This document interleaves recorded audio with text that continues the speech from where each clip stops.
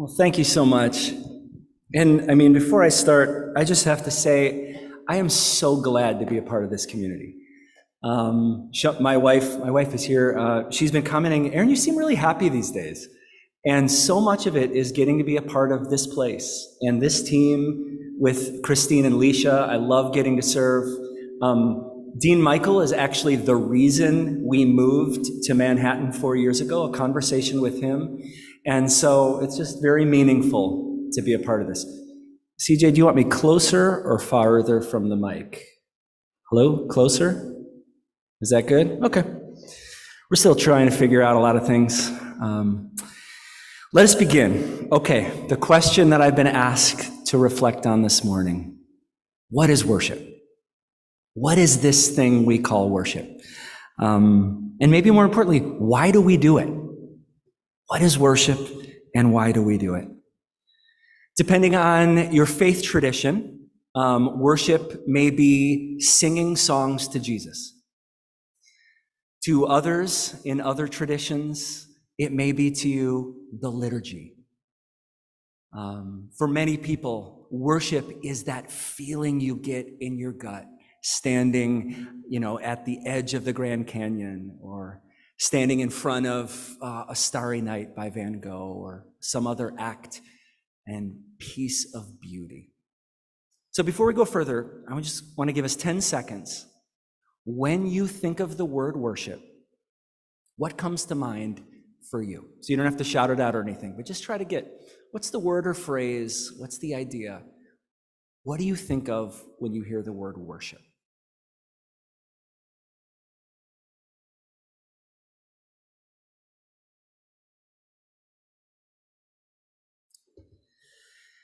In the scriptures, Romans 12, St. Paul offers a definition of worship that you've probably heard before. I find it really helpful.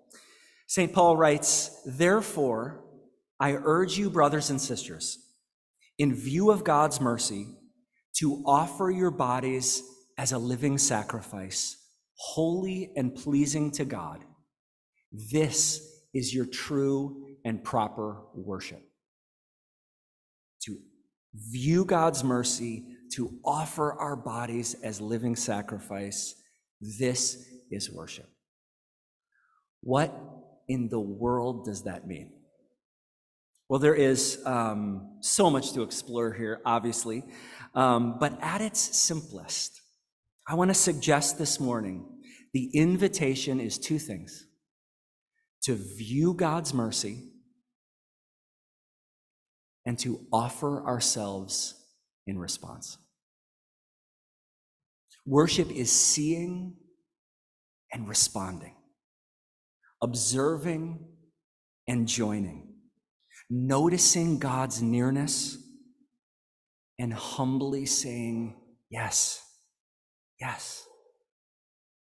When we worship, we are seeing and thanking God for who God is and for what God is doing in our lives, in our community, and in the world. We're seeing, we're noticing. And then we're offering our whole selves toward that healing and restorative work.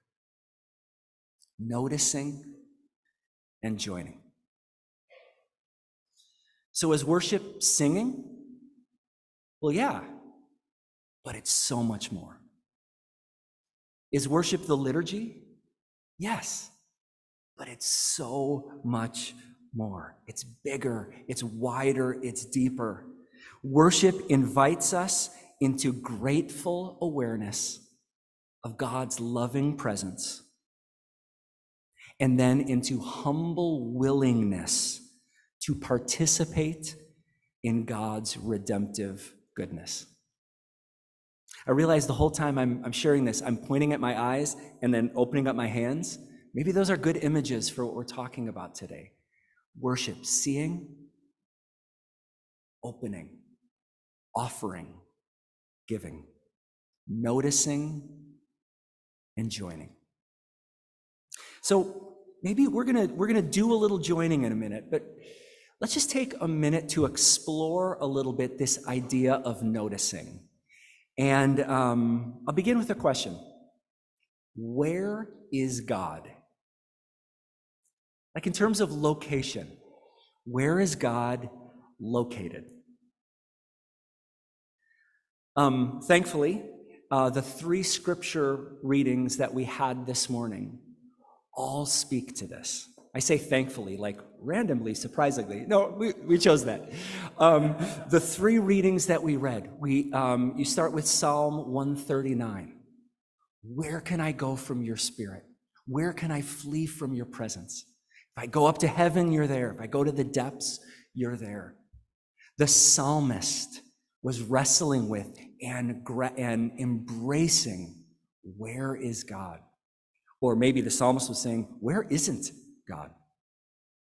Or the first reading that Leisha read from Acts 17. It's probably my favorite passage in the scriptures, where St. Paul just says, listen, God doesn't live in buildings made by human hands, but it is in God we live, move, and have our being.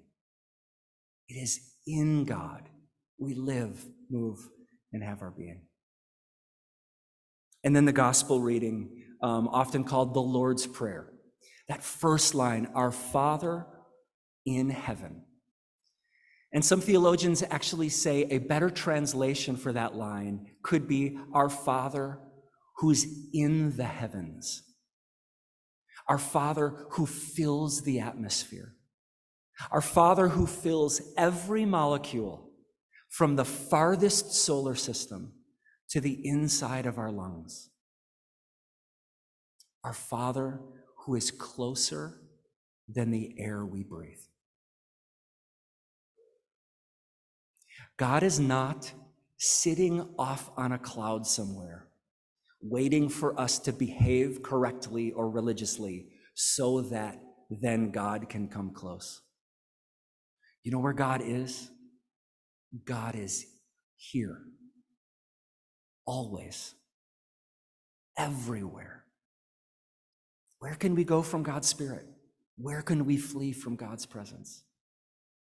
For it is in God we live, we move, we breathe. God is here. Thanks be to God, right? We're not alone. So that reality, which I'll tell you has changed almost everything about my faith, my connection to church, my prayers, this idea that I used to think that I would do religious things because God was far and kind of disappointed, right? And then if I would do religious things really hard, then God would be like, well, that was a pretty good prayer down there. I guess I'll come down and be near. That is not the God of the scriptures. It is not the God of church history. So let's keep going with this. If God is near, if God is always everywhere, as close as the air we breathe, I want to piggyback on the question that Christine asked last Sunday. Why do we come to church then? And why do we worship God like this on Sundays? And again, these are one of those questions that theologians have been writing about and wrestling with. What is the church and the role it plays? I will not pretend, especially with Dean Michael right here, to unpack all the theological implications of that question. But I want to focus on just one simple reason for this morning. Why do we gather like this to worship? One simple reason. Because we need help cultivating eyes to see. We don't come to church to find God. We come to church to learn to find God everywhere, which is where God is. But this doesn't always come natural to us. We get distracted, we get turned around. We all need help learning to be present to the God who is always present to us. Or maybe said more simply, why do we come to church? We need each other. We need each other. This is the reason that many of us join runners groups or book clubs. Like, We can run by ourselves. We can read by ourselves. But we need the solidarity, the wisdom, the strength of each other to learn how to become who we long to be. While teaching about the kingdom, recorded in Matthew 18, Jesus declared, "For where 2 or 3 are gathered in my name, there am I with them." When 2 or 3 are gathered in my name, there am I with them. Now, clearly, this doesn't mean that Jesus is not present when we're alone. The scriptures tell us very often Jesus retreated by himself to be with his Father, who he believed was present. So, of course, that doesn't mean that, but it names the reality that we are more likely to notice when we are noticing together. We are often more likely to see when we are seeking together. The way of Jesus was not meant to be lived alone. We need each other. And so, as I said a moment ago, we don't come to church to find God. We come to church to become a community who helps each other learn to find God everywhere, and then learn to join God's healing work wherever we find ourselves. Worship is about noticing and joining, about what we see and about what we do, about God's nearness and about God's work redeeming and restoring all things, and God's invitation to join that good work. And so what I'd love to do for these next few minutes, I'd love to invite us into 3 worship practices. A practice of noticing, a song of responding, and then a prayer of joining. So I'll guide the practice of noticing. Marian then will lead us in a song of response. And then Leisha will invite us to join God's heart for the entire world through the prayers. Sound like a plan? I have one. Okay, I just needed one head nod and we were going for it. So yes, and a thumbs up in the back. Wonderful. So I would love to teach you a practice of noticing. And there are many historic spiritual practices: solitude, silence, almsgiving, Sabbath, scripture reading. This is not one of those. I was joking before, this is one of my crazy make-em-up practices. And I would love to teach you one of my crazy make-em-up practices. This began in a coffee shop, actually. And what I would do is I would go to the coffee shop, I'd get my cup of coffee, get kind of comfortable in my chair, and I would just sit back, maybe take a couple deep breaths in and out, and I would look around the coffee shop, and I would imagine that the room was filled, floor to ceiling, wall to wall, with water, that we were all swimming underneath the water. And I would just let it remind me that that is how the presence of our Creator fills this space. Not a molecule is left untouched by the presence of God, for it is in God we live, move, and have our being. And I would just look around and I would notice others in this space. And it was beautiful. It reminded me of 2 things. First, it reminded me I'm not alone. I might not know anyone else in this coffee shop, but I'm not alone sitting here. Where can I flee from God's presence? Where can I run? For God is closer than the air I breathe.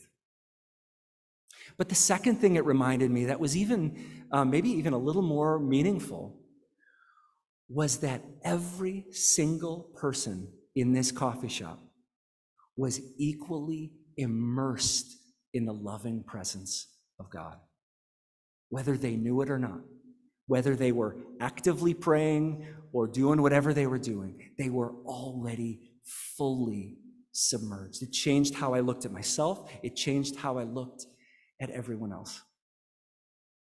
Side note, maybe just a little coaching if you're planning on doing this. One of the times I was doing this, I was looking at someone across the room, and I was thinking, God, you love this person so much, and they're already, and right as I was praying for them, they looked up and we locked eyes, and I looked down, and I wanted to go over and say, no, it's not weird. I was just imagining that you were underwater. It's real normal.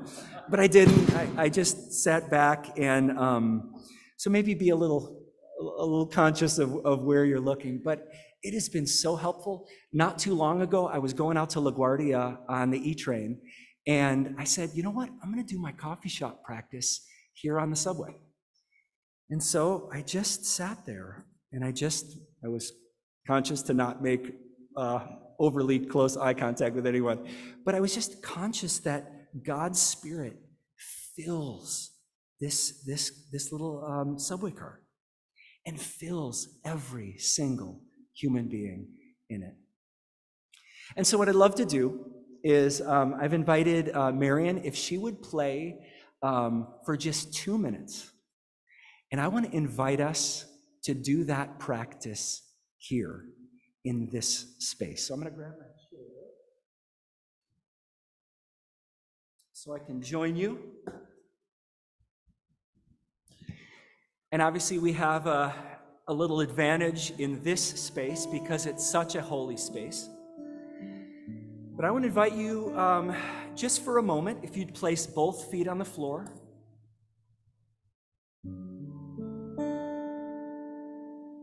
And if you would take in and release 2 deep breaths.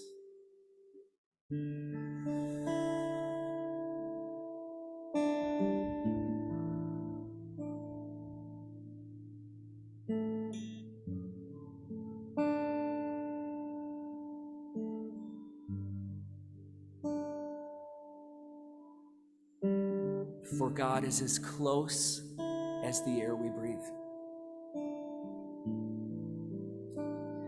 And so for now, for the next 1.5 minutes or 2 minutes, I want to give us space. If it's helpful to do this with your eyes open and just look around the room, or maybe it's helpful to close your eyes and just imagine.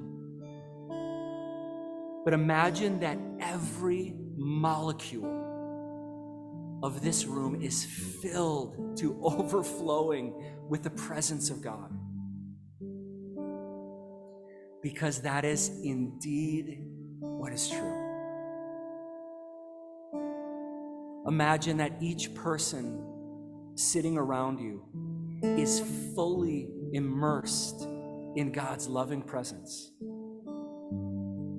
Because that is in fact what is true. And then finally imagine that you yourself, your actual self, is already fully immersed in God's loving presence. Because thanks be to God, that is indeed true. Holy Spirit, would you guide us in these moments of reflection, these moments of noticing, these moments of worship.